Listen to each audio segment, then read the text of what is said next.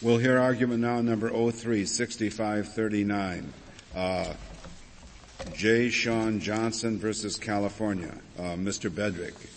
Mr. Chief Justice, and may it please the Court, I would like to address 3 points. First, the correct prima facie standard under Batson is whether there is sufficient evidence to permit a reasonable judge to infer discrimination. The California threshold is too high and incorrectly conflates Step 1 and Step 3 of Batson analysis. Well, no, Mr. Are you talking about enough evidence, say, for a trial judge to let a case go to a jury, or enough evidence to persuade a trial judge who's sitting as the finder of fact? I think those are 2 different things. I would say the former rather than the latter, Your Honor. I'm suggesting sufficient evidence to permit a reasonable trial judge to infer that there was racial discrimination in jury selection. So it doesn't have to be proven by a preponderance of the evidence. Absolutely not. California uses a standard preponderance of the evidence, and we believe that is substantially higher than that which the standard which this Court suggested in Batson and in Perkett v. Elam and in Hernandez versus New York. This standard is substantially higher than used by anywhere else in the country. What's the best analog that you have? Is this probable cause doesn't seem to fit? Reasonable suspicion, reasonable grounds for belief. I mean, are there cases which tell us what little semantic formulation you want to use? That's a good question. In discussion with associates, we thrash that around. Probable cause is much too high. Reasonable suspicion, which is lower than probable cause, starts to get near it. But I know the Court had a reasonable suspicion case last week, and I don't know all the intricacies of it. Well, that's not the standard for letting a case go to the jury, though. It seems to me that if that's what you're appealing to, what the test ought to be is not whether the judge thinks it's more likely than not, but whether a reasonable jury could think that it's more likely than not. Surely that's the standard for letting a case go to the jury, not a suspicion, If the judge thinks it, he has to say a reasonable juror could find that it is more likely than not that the plaintiff's case is sustainable. Isn't that the test for going to the jury? When the test goes to the jury, the plaintiff has the burden of proving his case by a preponderance of the evidence. The jury has to find it by a preponderance, yes. But in order to let it go to the jury, I had always thought that the criterion was not whether the judge thought it was more likely than not, but whether, in his view, a reasonable jury could think it more likely than not. I think that is close to the test that I'm asking for, Your Honor. Okay. Of course, that standard applies after the case has been tried, and both sides have had the opportunity to be heard. All you're asking for is the opportunity to make inquiry. Absolutely, Your Honor. All we're asking is that the prosecutor or the challenger, whoever that may be asked the reason. So what we're our standard is somewhat closer to a discovery standard. You're asking more than that. You're asking, under our law, that if the prosecutor doesn't come back with a reason, you win. Absolutely not, Your Honor. I respectfully disagree. The prosecutor can stand silent and the judge can still find against you. Very much so, because the series of cases from this Court, the Batson, Hernandez, Elam trilogy, and also some of the Title VII cases provide that even though the burden of producing evidence shifts, the burden of persuasion never shifts. But the persuasion burden would be for the jury if you submit enough to make out a prima facie case. The Title VII cases deal with a situation where you've made the prima facie showing, you don't necessarily win if the defendant comes up with a non-discriminatory reason. But if the defendant just stands silent, you made your prima facie case. Defendant says nothing. Don't you win at that point? No, Your Honor, do not win either under Batson or under Title VII. This Court decided a couple of cases, including Reeves and St. Mary's Honor Center, in which the finding was the prima facie case was made, the employer gave a reason, the trial judge said, I disbelieve that reason. Yes, of course, but suppose the employer gives no reason. Suppose the prosecutor stands silent. Those are all cases where the prosecutor does what you would expect. The defendant does what you expect, come up with a reason. But if no reason is given, In the Batson context, Your Honor, we have never come across a case. There may be one. We have never come across one where the prosecutor stood silent. The prosecutor always has a reason. Consider, what does it mean, this prima facie case? If the defendant does stand silent, it may be implausible that the prosecutor would or defendant would in Title VII. Yes, but even so, even in this theoretical and I think inconceivable hypothetical situation, if the challenger stood silent, the trial judge still has to determine whether or not the objector has proven discrimination at that point, at stage 3, by a preponderance. I suggest that the reason you've never come across a case in which the prosecutor stands silent is because the prosecutors know that if they stand silent, they lose. No, the prosecutor... It's not at all inconceivable. I mean, that's why they always come up with a reason, because as I understand the way we formulated our Title VII test, you have to come up with an excuse, and if you don't have an excuse, the plaintiff wins. I'm not sure I agree with that, but that's what our law is. The prosecutor knows that he will look bad if he does not come up with a reason. The prosecutor knows that the trial judge could infer that something is up or something has been done wrong if he doesn't come up with a reason. But our prosecutors are bright and energetic and talkative and garrulous people. They always have a reason for everything. So in this case, and even there are many cases, and there are many cases where the question of prima facie case is being discussed, and it looks like it's a close case. In many of those, a careful prosecutor will say, Your Honor, let's not hang this case up at the prima facie level. I would let me not leave a record that is not clear. I would like to tell you what my reason is. And here, a hypothetical question. I hate to push you to the wall on it, but supposing you had a prosecutor who conducted the voir dire for the first day and then was hit by a truck and died and wasn't able to continue the trial. And he had made one challenge of one African-American juror, but he had let 6 others on the jury. What would you do with that case? Would that be a prima facie case or not? With one juror challenge, 6 remain. From the defense perspective, I would say I'd have a very lousy chance of making a prima facie case, and I would not make that argument. What if there were one and otherwise it was an all-white jury? Then I guess we would hope to find some evidence of the prosecutor's reason. Perhaps he had... I'm positing a case in which, for reasons beyond the control of the prosecutor, they can't tell what the real reason was of the man who conducted the voir dire. At that point, I would suggest that the wise trial judge would find a prima facie case, avoid any possible risk discrimination, and ask jury selection to begin anew. At that point, the cost to the system is 1 day of poor jurors parading through. That's a much lower cost than the risk of this case going to the jury and being tried by a jury that has been chosen with racial discrimination. What if it comes up on appeal? I mean, it's happened, and the trial judge lets the case go forward. I need some more facts. If it comes the appellate court has to decide whether the conviction has to be thrown out. Yes, on the basis of a strike that the appellate court has no way of finding out the reason for it. The only prospective black juror was struck. That is why we are arguing here for the threshold that we are arguing for, which is a relatively low threshold at which the trial judge examines all the circumstances and, when in doubt, rules that there should be a prima facie case. And then we get an answer, and then the trial judge makes a decision based on an answer, and then we get a record. Well, why do you say when in doubt?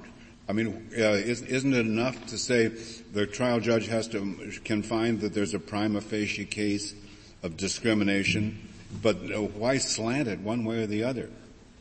Because in response to the last question, I was trying to show that one of the things that are missing when the questions are not asked of the challenger is a record. We do not know what the answer would be, and that puts the appellate court in a much more difficult situation. So that is what I'm saying. When in doubt, one of the benefits that we obtain from an answer is a record so that it can be reviewed. Furthermore, my guess is most of the prosecutor's answers will in fact show race-neutral reasons. Then we have no problem. Everyone knows what the situation is. The answer has been revealed. It does not become an appellate issue, and everyone then has confidence that the jury has been fairly chosen. Tell me how it works. You have some suspicion because of the issues in the case and so forth after the first minority juror is excused. There may be something going on here. At what point under California procedure do you think you should make the objection at the earliest possible opportunity when they've excused the first minority juror, or you wait till the whole jury's impaneled and ready to be sworn? And how does it work? I would say it depends on the discretion of the objecting party. If there was only one minority juror and defense counsel thought that that was a good juror and therefore smelled possible discrimination, then defense counsel might make the challenge at the time of the first juror. What happened here? Was it after the second juror or after the first? The first motion here was made after the second African-American juror. And then reviewed on the third. And the second motion was made after the third African-American juror. So defense counsel did not make his motion at the earliest possible opportunity. He may have been giving his opponent the benefit of the doubt. But after the opponent challenged 2 out of 2, he no longer thought there should be a benefit of the doubt. And under your procedure, how long would this take? You say, Your Honor, I want an inquiry into why this juror was excused, and I guess the judge excuses the panel, or the prospective panel, and then says, Mr. Prosecutor, can you tell me why you excused the jury? Is that the way it works? Yes, in this. Don't they just go up to the bench? Do they have to excuse the whole jury? I've seen it done all different ways. I've seen it done out in the back hall. I've seen it done at the bench. I've seen it done with the room cleared, and I've seen it done in front of the whole jury. They do it all different ways. What happened here? Here, both motions were discussed outside of the presence of the jury. And that was, of course. And the trial judge did what? He decided on his own that there were good reasons?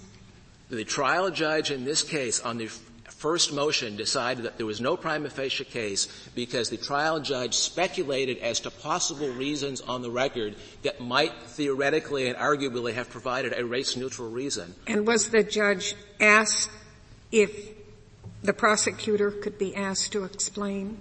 The trial judge asked the prosecutor, Mr. Prosecutor, I'm about to rule that there's no prima facie case. Do you have anything you want to add? Do you have any reasons you want to state?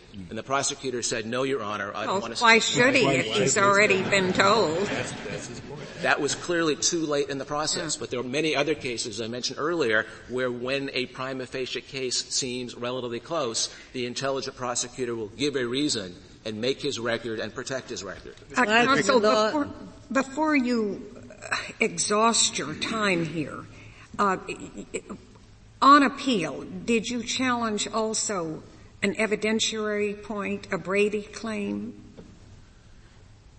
There are other issues pending. There are other issues in the case, a yes. Brady claim, some evidentiary, and a new trial was granted on some of those issues? No, this case has been tried 3 times. Mm-hmm. In the first case got 3/4 of the way through. There was a Brady problem. A mistrial was granted. There was a second trial. There was a conviction after the second trial. In that second trial, there were instructional errors regarding concurrent causes. There was a reversal on that. This now is the appeal from the third trial. And on the third trial, were there other issues?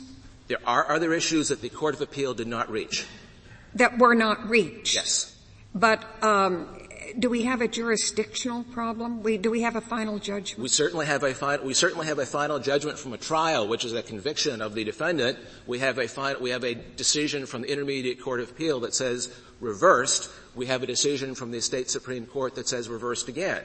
So that we have lost our Batson argument. But it's sent back. Wasn't it sent back to the Court of Appeals for further proceedings in this case? Yes. Well, so you may win on either of 2 issues that are left in the Court of Appeals. That is theoretically possible, but in fact, on 3 of those issues, isn't it the case that the Intermediate Appellate Court said there's something going for your side on those 3? It's kind of hinted that you have a good case on the issues it didn't yet decide. Yes, that's correct, Your Honor. But I very much hope that the Court will reach the issues here. We've put in a lot of time in it. But we have a firm finality rule, so how can we if the judgment that you're bringing to us is non-final? I believe that we've put in a lot of time on it too. I understand. We have California differs from every other court in the nation on several of these jury selection points. California has a standard that is much higher than virtually everyone else in the nation. We understand that it's a good case to address the issue, but only if there's a final judgment so that we have jurisdiction. Can you enlighten us any more on that jurisdiction point? This issue has not been raised by either side in this case. Well, it's raised now. I understand that, Your Honor. So that it is my understanding that we have a final judgment from the trial court of convicting the defendant.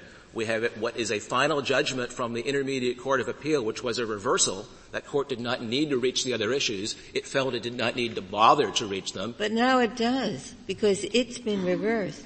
And there's a remand, and when it's remanded, it is certainly going to take up the issues that it left undecided. If it needs to reach those, that's correct, Your Honor. Well, it's been instructed. There are exceptions under our Cox case, and I looked at them. I don't think this comes under them. We don't like to ambush you this way, but I mean, there's a real jurisdictional problem here. Especially since we gave you the case to argue. You were very kindly appearing here pro bono. It seems like a dirty trick. Yeah. No, but may I ask on the finality question, is the decision of the California Supreme Court final with respect to the disposition of the Batson claim? It very much is, Your Honor. There's nothing more to be decided relevant to that issue? Absolutely none. Okay. So that what I was hoping to argue to the court was we have a very distinct and sharp conflict between the state of California and the Ninth Circuit, and indeed between the state of California and the rest of the country on several of these issues. I'll ask you one question that is relevant to that, and that is the California, as I understand it, is taking the position each state is free to implement Batson as it chooses, and California points out that it has a standard that's more stringent than the federal standard on disqualifying a juror for race bias, that California's standard is significant likelihood that the juror is biased, where the federal standard is a reasonable possibility. So California says if we can have a more stringent standard on disqualifying a juror for race bias, why can't we have a more stringent standard on Batson? Because California did not present any federalism issues at the state Supreme Court, nor does my opponent. California said we are deciding the federal constitutional issues. We are deciding this case under Batson. We believe that our standard complies with Batson. But part of that was that Batson leaves room for the states. It doesn't require every state to handle Batson challenges the same way. I think that is an argument that California made. There are some, I'm not sure what aspects were left to the states, but California Supreme Court did not the state makes its argument, but the California Supreme Court did not. The California Supreme Court did not say anything about addressing any independent state ground. More a question for the state than for you. I can't really think of an analog here. Our search and seizure jurisprudence, our arrest jurisprudence, our Miranda jurisprudence is all uniform. Here, of course, state jury selection procedures vary, and so there has to be some allowance for that. On the other hand, I'm not sure what the state is going to tell me so far as a helpful analog for having a different rule. The best standard we could come up with, Your Honor, was something that was similar to the standard on a federal civil procedure 12b-6 motion, on a motion to dismiss. Could a reasonable trier of fact find for the plaintiff? That is the closest analog we have. But what you're talking about is a judgment at the close of the plaintiff's case. Now, you're not talking about a motion to dismiss a complaint before trial. That's what 12b-6 would be, Your Honor. So the question is, can the plaintiff get out of the batter's box? So that is the type of language that we are seeing in the federal courts interpreting the raise and inference. That's also what we are in Title VII context. We're actually seeing a lower threshold. In Title VII, to establish a prima facie case, the plaintiff needs to show that he was part of a protected group, that he was qualified for a job, that he applied, that he was rejected and the employer is still looking. But you do have some difference on a motion to dismiss because the rule is that if any conceivable allegations could have been proved in support of what the complaint says, it shouldn't be dismissed. But at the close of the plaintiff's evidence, I think it's a little more stringent. What does the plaintiff's evidence show, not what could it have shown? I guess I'm persuaded that we are somewhat higher than Rule 12b-6. I think we're also somewhat lower than reasonable suspicion, but I think this standard comes up on many other kinds of motions where ordinary civil procedure motions where a plaintiff wants to proceed and for a motion for challenge discovery, for example. The plaintiff wants to proceed and the defendant says, we don't want our witness brought in here as an important person, he's an officer of an important corporation, and the judge has shown me why we should take that person's deposition. Now, you don't have to prove anything beyond a preponderance. You need to show some reasonable facts that can be learned from that person. But the typical discovery motion isn't appealable, so there isn't much writing on the subject of what sort of a standard should apply in that sort of discovery. But if it could turn out to be appealable, the chances of showing prejudice are limited, but it's the same kind of situation. The plaintiff here is trying to obtain some evidence, and here it's actually the crucial evidence, so that in my discovery analogy, it wouldn't work for garden variety discovery, but if we had a major witness and a major point, that issue might show up as the issue on which an appeal turned. Here, the information we're trying to find goes to the guts of the question of racial discrimination. It goes to the reason for the prosecutor's challenge. The trial judge has to decide whether there is a race-neutral reason and whether that was in fact the prosecutor's reason and whether that reason was credible. None of that can be determined unless we know the prosecutor's reason. What if the trial court at the prima facie stage says it seems perfectly obvious to me, and I think this is perhaps what the judge here did, that the reason the prosecutor did this was thus and so, and then so he doesn't call on the prosecutor, but nonetheless it's very plausible what he said. Now, isn't that a form of harmless error? I can't see anything remotely obvious here, Your Honor. Between the state judges and the state attorney general's office has speculated as to 2 reasons for challenges to Claudette Turner. They speculated as to 5 possible reasons for the challenges to Sarah Edwards, and they speculated on 8 possible reasons for the challenges to Ruby Lanier. Well, if something were obvious, they wouldn't have 15 speculations. What if the prosecutor, after the prima facie stage, says, I did it for this reason?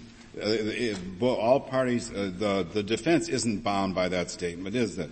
But I suppose the prosecutor is. The prosecutor is, and then the defense gets to argue, as one does in a Title VII case, that there is something wrong with that answer, which therefore shows prejudice. Perhaps the prosecutor has said, I challenge this juror because in voir dire the juror said I believe the juror was illiterate. And it turns out the question was, Mr. Juror, how do you get your news? From the newspaper or television? And the juror said, I get it from television. And the prosecutor thought that showed illiteracy. If that's the test for illiteracy, then 2/3 of our population is illiterate.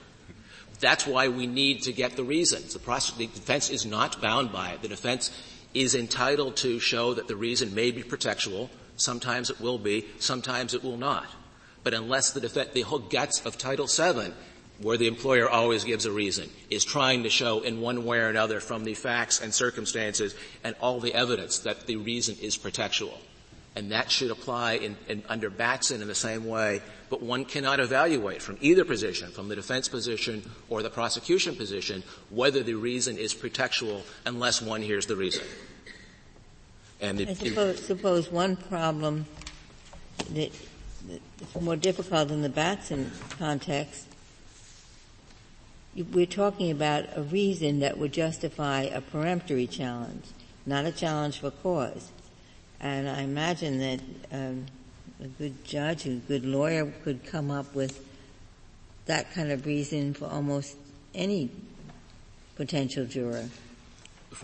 Most of the time, the prosecutors are going to have race-neutral reasons. All we're doing is asking for it to check for the unusual circumstance when the reason is not race-neutral or when the reason is pretextual. I thought you didn't need a reason for a peremptory challenge. I thought that's the beauty of a peremptory challenge. A peremptory challenge. Just something about this guy.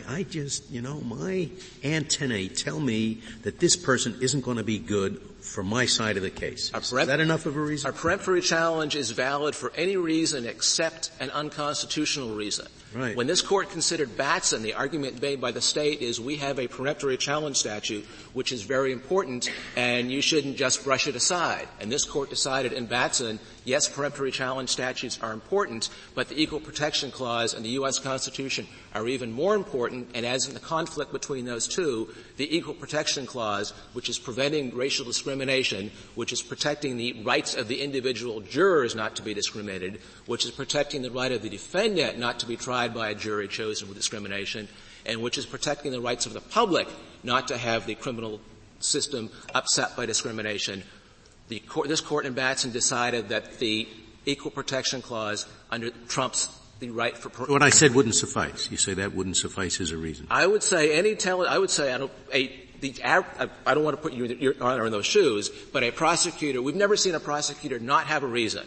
So if you were the prosecutor, you said, I have a hunch, the trial judge would probably ask, counsel, please, I need more than a hunch. Please give me the reason for your hunch. And your answer is, I don't like jurors who have beards. I don't like jurors who have long hair. I don't like postal workers. There'd be some basis for the hunch. Any prosecutor who is not discriminating would have a basis for that hunch. If there are no questions, I'd like to save my remaining time for rebuttal. Very well, Mr. Fedrick. Mr. Shallot, we'll hear from you.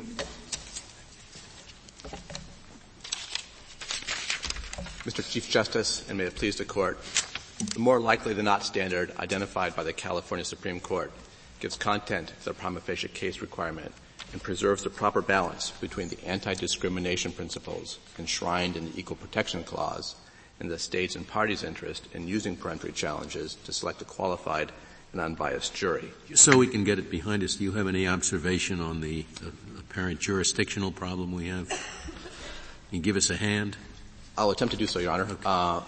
The situation, I think, is akin to that in which multiple claims are raised and a court of appeal disposes of it based on one ground and does not discuss anything else, and that court is therefore thereafter reversed on appeal. I think that is a final judgment. The defendant in this case has been deprived of his reversal, and that is what even when it's been remanded, when the judgment is, I decided on this ground and then I remanded for further proceedings in the case?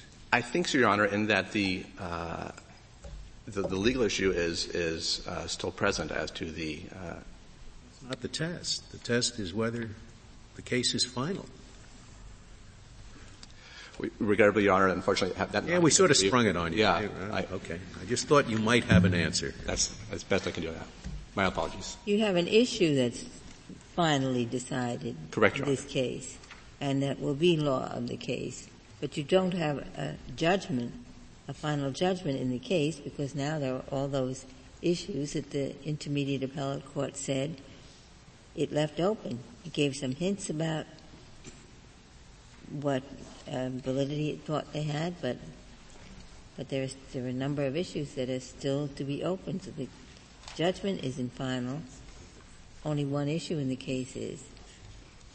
My apologies, Your Honor. As beyond what I've already articulated in terms of that deprivation of that reversal based on that issue is the extent of my knowledge, this issue not having been briefed. May I ask you this question about the California standard? Did you just say the standard is the judge must decide that it's more likely than not that there was discrimination? Or, and I think it would be quite different to say, the judge must decide that a reasonable juror could conclude that it's more likely than not that there was a discrimination? No, Your Honor, it is not the latter test. It's not the latter. And no. Why shouldn't it be the latter? Because the judge is operating as the fact finder in this setting.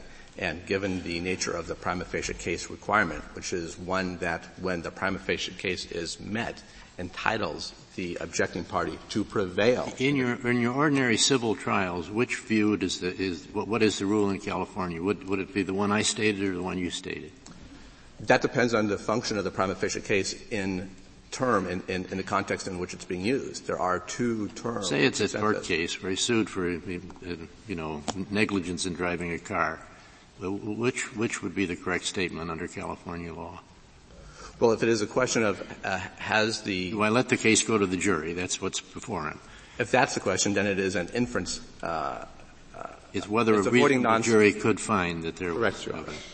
Why do you say there's a distinction here? I understood you to say that the distinction rests on the fact that at the close of whatever argument or point the defense counsel makes, that he's entitled, in effect, to win the point, but that's not so.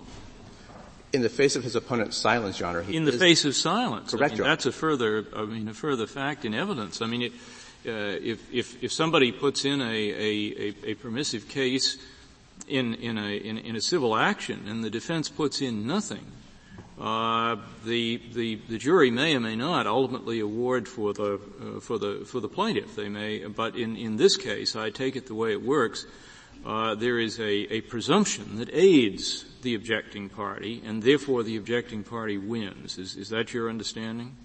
Essentially, Your Honor, in the Batson context, it is not a presumption in the McDonnell sense of having proved certain predicate elements. If, on the other hand, the prosecutor does make a response, then there's no presumption.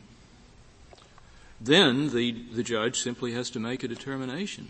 Correct, Your Honor. The judge must evaluate the response and the rest of the evidence and determine whether the objector has met his ultimate burden of persuasion. And when he does that, he may very well, in effect, say, yes, there's evidence here from which I could infer discriminatory intent, but I don't infer it. I am not wholly convinced by it for whatever reason. And that's a possible resolution by the court, isn't it? In stage 3, Your Honor, but that's yes. proceeding. So yes. at the last stage, the trial judge is acting as if it were a bench trial, and it's up to him to decide whether there was or was not discriminatory purpose. Correct, Your Honor. Having now heard the reasons, the trial court will evaluate the credibility of the prosecutor as the plurality recognized in Hernandez. Frequently, the credibility of the striking party will be dispositive. But if no reasons are given, it's your position that automatically it's determined that there's a constitutional violation. Correct, Your Honor. That is the other side says no.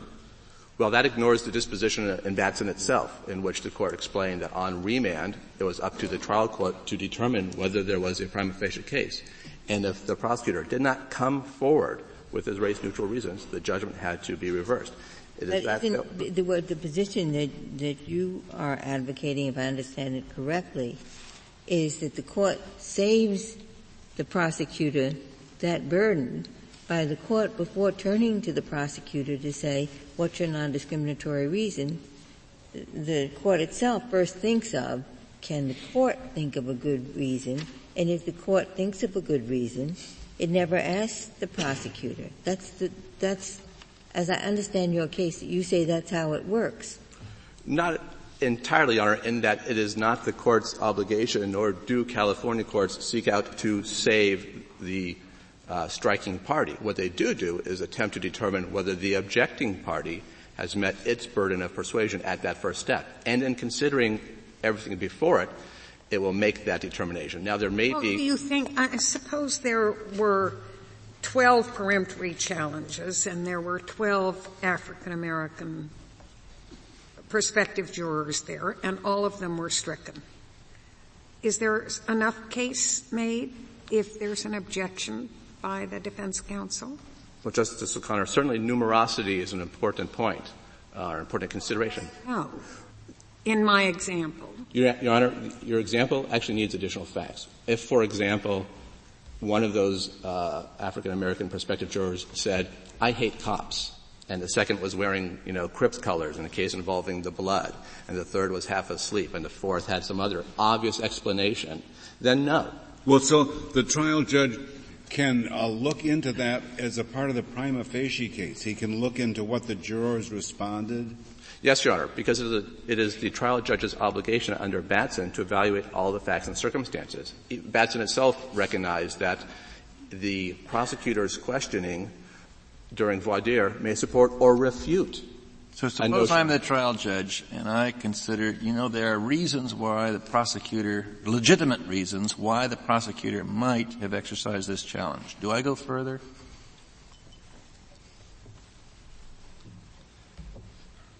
I think it's up to the trial trial judge to determine whether the objector has met his burden of persuasion. It's more likely than not. If I can see a legitimate reason, the case is the one I gave you. There's an objection, and I said, there are reasons why this prosecutor might have done this. Do I quit at that point and say, well, you haven't made out your case? That's the way I understand the California rule, incidentally. If there are reasons that might have allowed the prosecutor to give the peremptory challenge, the prima facie case may not have been made out. And I think it's important, Your Honor, to distinguish the rule as understood on appeal in California from the rule in application in the trial courts. It is not, can we hypothesize a potential reason from the trial judge's perspective that there's a challenge here. It is up to the trial judge to determine from all of the evidence whether it is more likely than not. And maybe I have a reason, but it's very odd that he would do that without even asking the prosecutor to comment. Not particularly, Your Honor. If the prosecutor has... it's odd in the sense that California is one of the only states that does it. Well, Your Honor, if the prosecutor has 3 African-American prospective jurors, all of whom are defense attorneys, and they're struck by the prosecutor, there's nothing odd about not asking about that. They're all defense attorneys. If, however, maybe, there was a little something that one of the jurors did, and I could sort of see the reason for that, but they struck 12 of them, and I sort of see a reason, that's not enough, most likely, in a more likely than not context, and the prosecutor will be required to state reasons. Now, that is different than on appeal, where, of course, the judgment of the trial court is presumed correct, and the trial court is the entity that has seen everything. And if, on the face of the record, there's something that appears to be the reason, well, then that must be used on appeal, just as any other appeal, to support the judgment below. But it is the trial court's obligation to evaluate everything before it and to determine... No, I didn't mean to... I'm not going to say... I mean, the problem I have with I guess, that argument and with the California position is this. I assume that under Batson, when and if the time comes for the prosecutor to make a response, we want a context in which the prosecutor at least has got a fair shake to persuade the court. And on the California system, which you're defending, the judge does not, in effect, ask the prosecutor for a response until the judge, in effect, has already found against him on the merits. Because on your view, the prosecutor has said, implicitly, by a preponderance of the evidence, they have proven discrimination. Anything you'd like to say about that? That's a very different thing from saying, this side's case is in, and I might find for them, but I haven't yet. What do you have to say? It in effect, on the California scheme, forces the court to say, I've already ruled against you based on the merits unless you say something. Yes, Your Honor, and that is the purpose of the prima facie case requirement. It is to allocate the introduction of the burden of proof, and it is to protect the constitutionality of the state statute and the nature of the challenges as being peremptory. But it puts the prosecutor in rather a difficult spot if you get to that point. Yes, because the prosecutor has already been told, you lose unless you've got a darn good reason. Just as the employer is told that essentially in a Title VII case when the evidence is introduced on those 4 McDonnell-Douglas factors and the evidence is persuasive. But it seems to me the opposite is also true of what Justice Souter is saying. The judge says, you're going to win unless you say something. Well, then there's... So I in that instance, he obviously says nothing. Correct, Your Honor. He doesn't say you're going to win. He's going to say there is enough to require you to respond. Whether you win or lose is up to me after the response. In the Batson setting, in the Title VII cases, in any case in which there is a prima facie case found, going back to Kelly v. Peters with Justice Story, there is such evidence that unless rebutted, the party with a burden of persuasion will prevail. That is true if you've got a presumption working. It is not true if you simply have a standard that allows for the permissive inference. If nothing more than a permissive inference is involved, and the case and the defense puts in no case, the plaintiff may or may not win. The only thing that makes the difference is whether a presumption operates to convert the permissive case into a victory. And whether the presumption is going to operate or not is a question of policy. It's not a question of logical relationships. Certainly it does operate when there is a presumption established by the court, as this court did in McDonnell Douglas. It also operates when there is what Wigmore referred to as a strong mass of evidence. That concept cannot be elided from the definition of a prima facie case. May I ask you this question just to be sure I have your position? The other side says California is the only state in the union that follows the stricter rule, and the federal courts all follow the other rule. Are they right on that, or do you think you have a company in other parts of the country? Well, Your Honor, there are other cases that announce the same standard. Maryland announced it. Connecticut announced it. The court below recognized that. There are a handful of cases on the other side that recognize inference. The Ninth Circuit does. The legislature overturned it in Connecticut.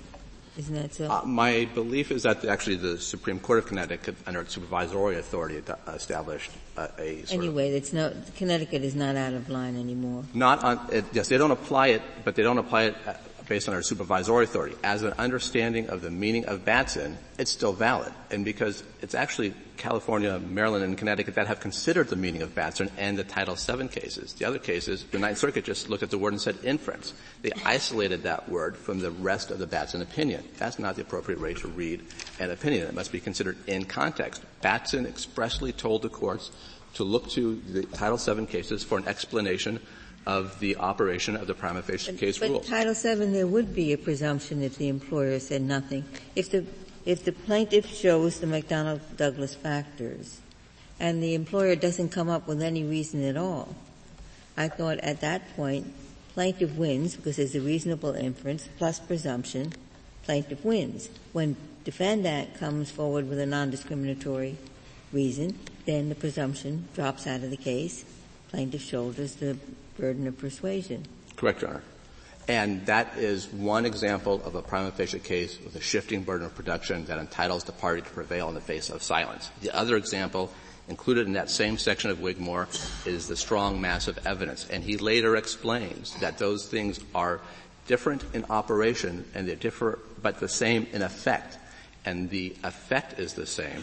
The operation is different. But I thought that this Title VII, the idea of reasonable inference plus presumption, that's supposed to be the formula for Batson as well. Not presumption in the sense that there are four elements of McDonnell-Douglas that apply in a Batson context. There can't be those four elements. Every time there's a challenge in a Batson setting, the four elements of McDonnell-Douglas, for example, would have been met. The juror would have been a minority, qualified, excused, and replaced. The reference in Batson to the Title VII is not to a presumption, but to the operation of the prima facie case rules.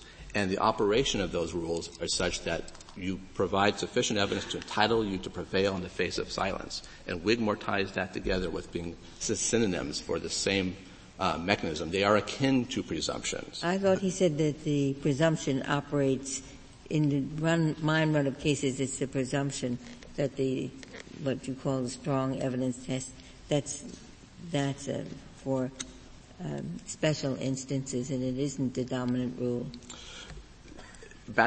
Your Honor, Wigmore recognized there are these two means in which you can create the prima facie case. One is the presumption, and that is helpful in a case in which there's a run-of-the-mill type facts, and in the run of the cases, that fact that is presumed more likely than not follows from the predicate facts. That cannot be applied in Batson. What does apply in Batson, however, is the other aspect of the prima facie case mechanism recognized by Wigmore, which is the strong mass of evidence concept. That has to be what is applied here, and that the nature of the jury selection. The problem with this is that, say in the employment discrimination case, there's been discovery. The events have happened outside the hearings of the court. There's been time to look at it. Here, the alleged wrong is occurring right in the courtroom, in front of the judge. And so all they're saying is that the judge should, in an appropriate case, say, "Hey, what's going on here, Mr. Prosecutor?" That's all. And it seems to me that's a very, very minimal intrusion on the trial. The state of California's rule seems to presume that the defense counsel, if he's the one objecting, has the resources of discovery and the opportunity to reflect and to find other evidence. He doesn't. The jury's being selected now. Precisely, Your Honor, and that is to his advantage. As U.S. v. Armstrong recognized, the res gestae takes place in front of the court. It takes place in front of the parties, therefore. Everything that party needs is available to the party. This is not Swain, where the objecting party would have to engage in some sort of historical discovery and analysis. Everything the party needs is there. And the striking party has... everything the party needs except the state of mind of the prosecutor. Correct, Your Honor, to which he is not entitled until he demonstrates entitlement to relief and is able to overturn the statute and make it unconstitutional as applied. This court has already rejected this. The irony of that is that if you had an ordinary civil lawsuit and the plaintiff files a complaint on information and belief, I in good faith believe such and such happened, then he takes a deposition, asks the defendant, did it happen? But here you can't do that. You got to know the answer to what your information and belief is before you file your complaint. That's the nature of the privilege of peremptory challenges, the nature of any other privilege that protects information. This court has already rejected this sort of inference standard in its voir dire cases. It requires that you inquire of jurors if there's a possibility of prejudice, not if there's a possibility of prejudice, but if it's constitutionally significant. Is it appropriate in a case like this to weigh on the one hand the importance of the interest that's protected by the Batson rule and on the other hand the burden on the prosecutor by having to answer the question? Is that an important part of the analysis? No, Your Honor. It's not a question of the burden of the 10 seconds it takes to state an answer. It is a question of the burden on the peremptory challenge system and the effect on the voir dire process. A low standard will create an incentive to bring these motions more frequently. That requires excusing the jury every time. That requires taking a proceeding and getting an answer. And that may in turn require proceeding through rebuttal. Well, let's go through our dozen discharged jurors and piles of questionnaires to do determination of whether this is pretext. Moreover, it is the nature of the peremptory challenge system that is entitled to protection. These challenges are peremptory. We don't want to discourage challenges based on hunches, which will be discouraged under a lower standard. This gives the trial courts a clear guidance. There are those, and I remember Justice Marshall used to take the position that it would be better for the system as a whole if we entirely abandoned peremptories because you're better off if you always know what the reason is. At least that's a permissible view. Yes, that was his view, Your Honor. And the reason he had that view was because he did not like the Batson rule, which required a flagrant showing of discrimination in order to rise to the level of a prima facie case. He understood that a prima facie case was one that entitled the party to relief. But that was most jurisdictions, most courts that considered this issue have the reasonable inference, and that gives rise to the presumption. California is in a minority. Are you saying that California is right and everyone else is wrong, or that you're both right? Well, Your Honor, I'm not sure that the numbers are that stark, given that most cases... Whatever, there is a divergence. There's certainly a divergence. Now, are you saying there is only one right way, and that's California's? Or are you saying it's up to the states, they can have one rule or the other? Your Honor, I think that certainly the footnote in Batson and that final part of the discussion recognizes that it is left to the states to determine procedures to govern Batson. Now, on the other hand... Does that mean procedures to govern that one state can have reasonable inference gives rise to presumption, and another, as California, can have strong likelihood?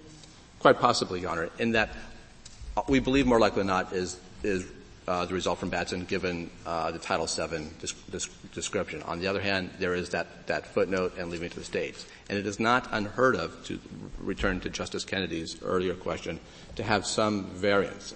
And I think one good example of that is incompetence and Medina v. California, which recognized that California could use the more likely than not standard and place that burden on the party claiming he was incompetent. Other states can have a different burden. Because you said something about one of the reasons you're resisting this is it prolongs the trial and you have to clear the jury and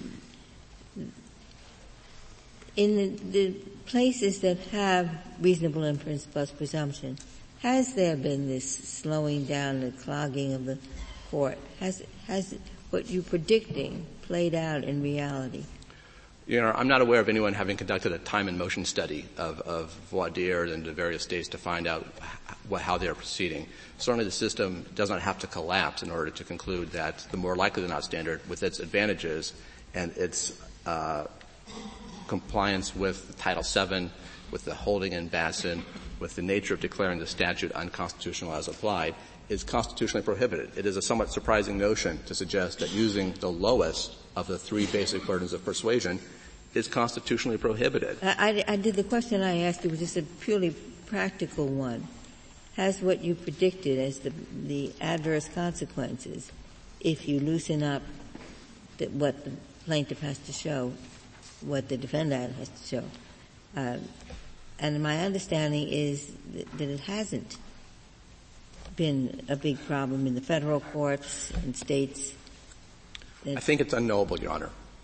That the extent to which the system is burdened is not something that can be readily determined. You can infer that there is a burden imposed on it, one that California can legitimately seek to avoid by using the most common burden of persuasion. Well, how does California handle a challenge for cause? Does it clear a courtroom every time someone makes a challenge to cause, or does it call counsel up to the bench to give their reasons simply to the judge on the record, or some third way? How does it handle it? Frequently it's done at the bench, Your Honor. Well, couldn't the same thing be done on a Batson challenge? It's not typically done that way. Well, why couldn't it be? The first step perhaps could be, but at some point there's going to need to be most likely further proceedings in order to then go back and determine whether those reasons are pretextual. We'll have to excuse the jury to go through the questionnaires and do a comparison. And that wouldn't happen in a challenge for a cause. The challenge for cause is pretty much over at that point because the judge knows it's just that one juror and can make that determination based on that juror and the information presented by the challenging party. A Batson proceeding is much larger than that. Your Honors, the more likely than not standard is an appropriate standard. It is supported by the effect on the statute, declaring it unconstitutional as applied. It avoids using an inference standard that does not provide guidance to the trial courts, a standard that this Court has already rejected in the voir dire context. It maintains the proper balance between the anti-discrimination goals of the Equal Protection Clause and the peremptory challenge system, which this Court has repeatedly recognized plays an important function in serving the selection of a fair and qualified jury. The judgment should therefore be affirmed. Thank you. Thank you, Mr. Bedrick. Or rather, Mr. Shallot. Mr. Bedrick, you have 4 minutes remaining. Thank you, Your Honor. In this case, the prosecutor perempted all 3 African-American jurors, leaving a black defendant to be tried before an all-white jury in a case that had racial issues. If this is a paradigm of a prima facie case. This is a much stronger prima facie case than that which is required in virtually all of the federal courts. If this court does not reach this question because it finds something that still is alive below, I respectfully submit that this court would be sending a very poor message to the state courts and a very poor message to the federal courts, namely that, yeah, it's technically there, but it's not important enough for us to decide. I'd respectfully ask the court to reach this issue. In terms of what would happen at the state court, I don't think I could never get back to this court or anywhere else. Let us say I go back to the State Court of Appeal. State Court of Appeal rules against me on the evidentiary issues and says, counsel, on the Batson issue, well, we'd like to rule for you, but the State Supreme Court said no, so we can't do anything. Review at the State Supreme Court is discretionary. I file a petition for review and the State Supreme Court says, we decide that, we already decided that, we don't care, get out of here, review dismissed. I then would be trying to come to this court having gotten no opinion from the Court of Appeal, having gotten a postcard denial from the State Supreme Court, and I would not be able to get here. I think that would be... Yes, you would. You'd have We'll be waiting. You'd have a decision from the highest court in the state that has ruled on it. And you could come here. You would have then, let's say you have a judgment affirming the conviction. You could come here from that. If that was a guaranteed invitation, Your Honor, I would accept it. But the odds on getting to this court aren't quite so guaranteed, especially... We will already have done the work. Your odds are better than most people. So will you. Yes. Well, and importantly, we know what the California Supreme Court's final word is on it already. We don't know. Every time around they make up a new definition. They had strong likelihood. They had dispositive inference. They had conclusive presumption. This time they made up more likely than not. They may make up some other standard. We don't know what they're going to do. It's a moving target, and the target is moving in the direction of denying consideration in these cases, and the target is moving in the direction of denying the opportunity to show whether or not there's discrimination. If the California court's standard of preponderance of the evidence is allowed to apply, we believe that will eviscerate Batson, because that means you cannot get in California what you get, at least eviscerate Batson in California, because that would mean you cannot get in California what you could get anywhere else in this country on these facts. But maybe they can get it from the Ninth Circuit. That is possibly true. It's definitely true. Hasn't the Ninth Circuit disagreed with the California Supreme Court? Yes, and we have this continuing battle where counsel is required to spend and waste enormous amounts of time going back and forth and back and forth. I mean, I guess this case could become my career. I'd sort of ask the court to let me go on and I want to represent my client, but I ask the court to let me go on and do something else. In conclusion, I would ask to point out to the court that obtaining the reason is the most important thing we're asking here. It's very simple. Most of the time it will solve the problem. It won't be bouncing back and forth between courts. Discrimination cannot be shown unless the challenger's reasons are known. I would ask this court to decide this case in a way that the challenger's reasons become known. Thank you, Mr. Bedrick. The case is submitted. We'll hear